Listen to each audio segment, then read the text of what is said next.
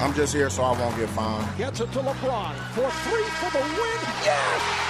LeBron James at the buzzer! It's got to be one of the dumbest calls offensively in Super Bowl history. Are you kidding me? Hard hit into right. Back at the wall. Tie game! Big Poppy. The grand slam. 5 seconds left in the game. Do you believe in miracles? Yes! Unbelievable. Big D, Big Johnny Manny, Pauls.ie, hello. What's up, Joe? We'll do that again. Is this microphone up? Can we do that? Is that okay? Oh, no. What's up, Joe? How you doing? Remember I feigned interest in the playoffs a couple of weeks ago? Yeah, you were mailing it in. Actually interested now. Well, it's the money time of the season. It's good, isn't it? And we've got ourselves a bit of Peyton Manning, Tom Brady to look forward to at the weekend. For people who didn't catch it, essentially, playoff scores on Saturday. Patriots beat Kansas 27-20. Arizona beat the Green Bay Packers 26-20. Oh, that was a game. Was that a game? That had maybe the craziest ending of all. Oh, okay. Well, maybe not of all time, but you've heard of the Hail Mary, Joe. I love a Hail Mary. What about 2 Hail Marys back-to-back? The Packers had to cover about 80 yards with 40 seconds left, and they did it on a consecutive Hail Mary. It's never been seen before, and then they managed to somehow lose the game in overtime. It was, if you were up at 4:30 in the morning or 5 on Saturday morning and watching it, it was worth the time investment. And were you up? No. Okay. Sunday then, Seahawks blown away in the first half. What the hell? What happened? They just, the Reaper came for them on Sunday. It was their time is up. Like Carolina pumped up this team that everybody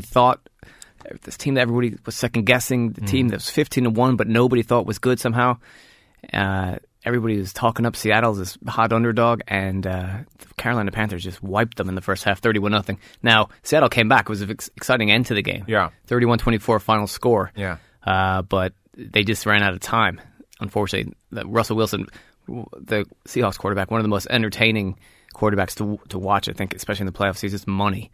Although the first half didn't go his way. So Cam Newton and the Panthers looking good, on course possibly for the Panthers' first ever Super Bowl win. Okay, nice use of money as an adjective there, by the way.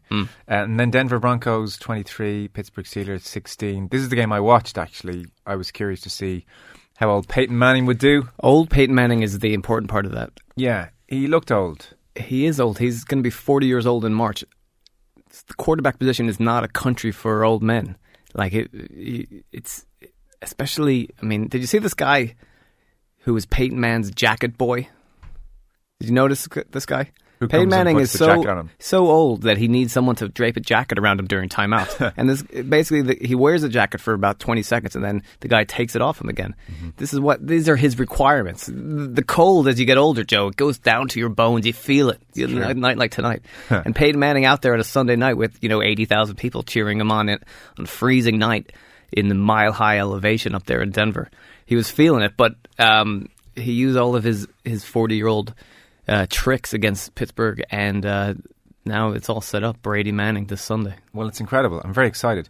By the way, we should say it's old man Brady against old man. Well, Manning. Younger man Brady. Okay, 38 against 39. Yeah. So AFC Championship Sunday, 8:05, New England Patriots at Denver Broncos.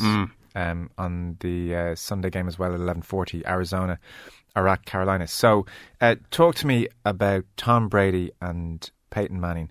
Brady is 11-5 over Manning. Yeah, this is going to be the 17th time they've played in their careers. It's incredible. That said, they're 2-2 all-time in playoffs. Yeah, and Manning actually has the advantage over Brady in AFC Championship games, 2-1. So you can run the numbers any way you like to make them sort of whichever side of the fence you're on, whether you're on Brady or whether you're on Manning's side. Right. But you can conceivably take Manning's side and not be ridiculous. You can in this game specifically because of the factors of the home field advantage that Denver have. Mm-hmm. The stadium's called Mile High Stadium. It's not called that for nothing.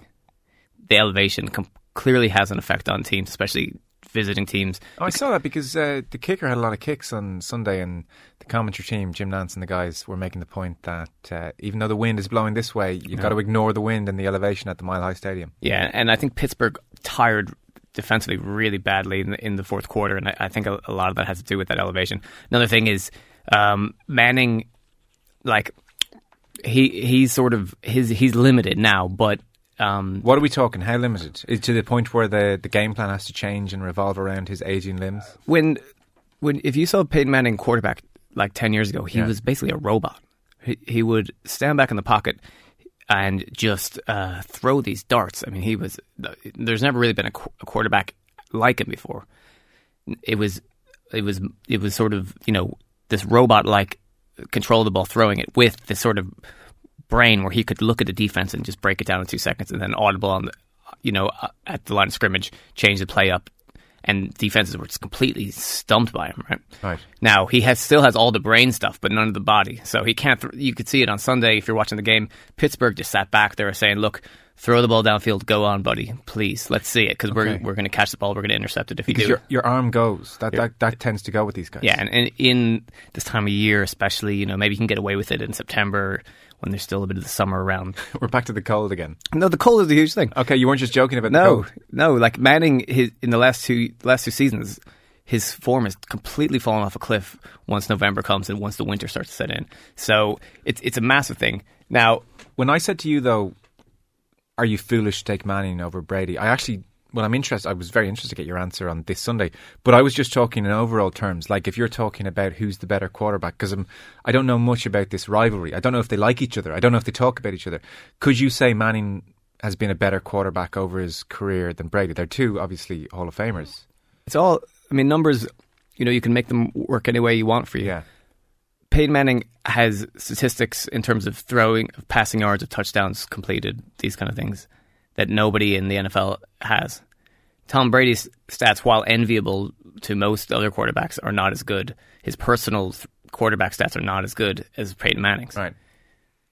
Tom Brady has one very significant advantage over Peyton Manning when it comes to statistics, though. Mm-hmm. Tom Brady's won 4 Super Bowls. And we're talking about a sport where the quarterback gets a lot of credit for the 4 Super Bowls. Yeah, I mean, I want to say Tom Brady's probably been MVP in those 4 Super Bowls. So, the quarterback is by far the most important position in the sport, and Brady is synonymous with excellence in playoff games and Super Bowl games, especially. Whereas Manning, especially early in his career, had this reputation for choking, for bottling these big games. What's the relationship been like? Has Manning seethed, given that he's got the best individual stats as Tom Brady wins MVP at Super Bowl after Super Bowl? Do they talk to each other? Are they friendly? Are they not friendly? Weirdly, I was reading a story about how Tom Brady's first game as a starting quarterback back in, I want to say it was in 2001, was against Peyton Manning in the Indianapolis Colts. Yeah. And the Patriots totally destroyed the Colts that game, and Peyton Manning got pulled.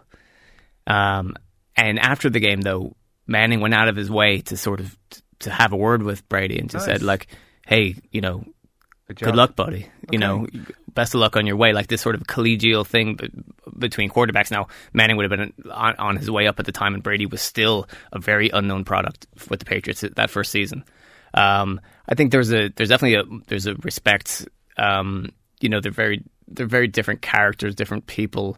Brady has the wife Giselle, and has been in the media. Sort of, he has this Uggs Boots campaign and all these kind of things. So he lives the sort of glam life, whereas Manning likes to be the country boy. You know. Now, their rivalry, for all intents and purposes, people had sort of given up on it because Manning, his career was flailing away there last year. And neither of them, they're two completely different players than they were, 7 or 8 years ago.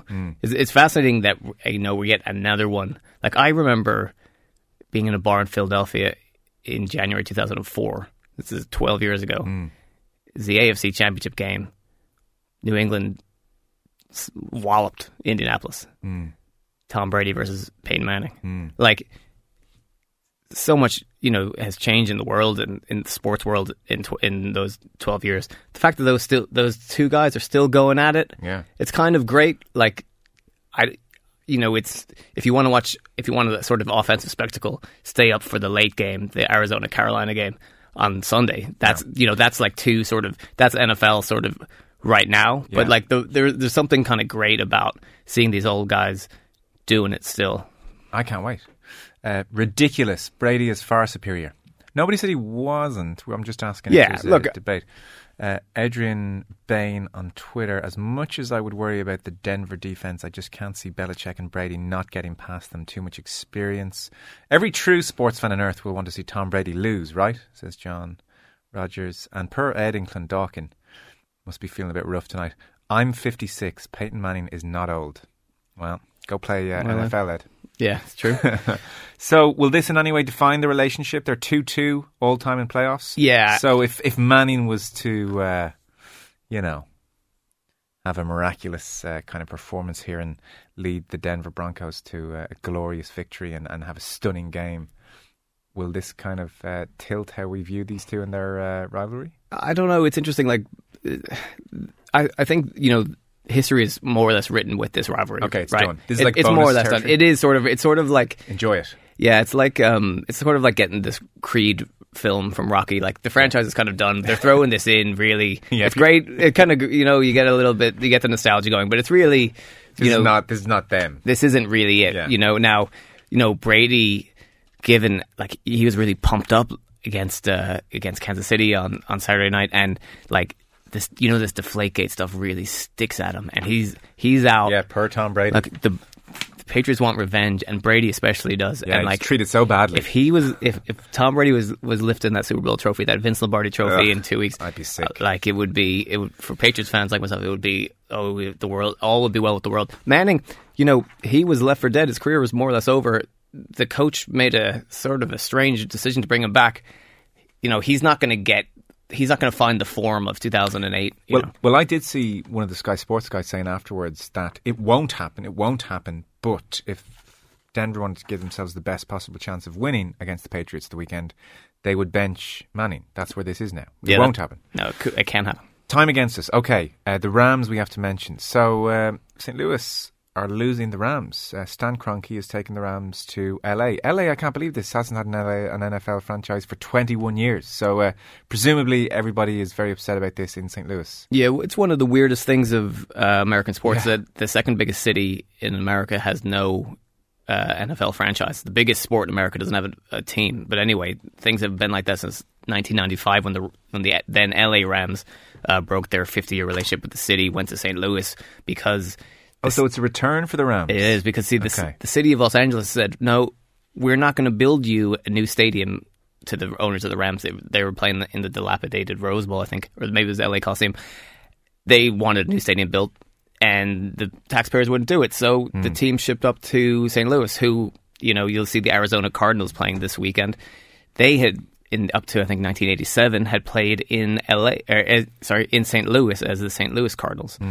So... there's this kind of terrible franchise relocation thing is a big part of American sports, and it's one of the worst aspects of it. It does puncture any sense of fandom. Yeah, and so the NFL had been trying to basically fix this error for a long time. Okay. Stan Kroenke, the co-owner of Arsenal, who is named for the St. Louis baseball hero Stan Musial, had bought the Rams, and in 2010 had pledged, without any doubt, his commitment to keeping the St. Louis Rams in St. Louis.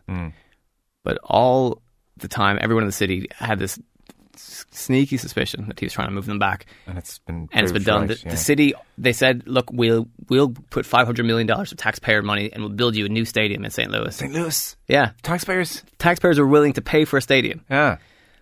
But the NFL... they wanted the Rams in LA. There was a $3 billion stadium project built out in Inglewood, and they just said, "Look, thanks, guys, but we don't want you here. We don't want our team here anymore." And it's just sad. The big thing is, Kroenke said to the league, "Look, guys, these people in St. Louis, they're not turning up for my team. They're not turning up to our games. Is that true? We're stuck with this terrible stadium." Is that true? People stopped turning up because they haven't had a winning season since 2003. Okay. So you can understand why people might sort of vote with their feet. They had no control over how the team performed on the field. basically 15 or 20 years of NFL history just removed now. Yeah. The 2000 Super Bowl champions, the St. Louis Rams, that's gone. So we're starting in LA with the Rams next season. They'll have a massive new stadium, which will house like the NFL.com and the NFL Network's studios and all this kind of stuff. It's a big land grab. It's out of like, I don't know if you've ever seen the Chinatown film with Jack Nicholson, but it's one of these classic property deals, and a fan base abandoned. Donny, beautiful stuff. We're talking Brady, Manning next week. I'll see you next Tuesday. All right. Off the Ball with the BetDAC Exchange. For great odds on horse racing, the Premier League and every other sport this weekend. BetDAC.com.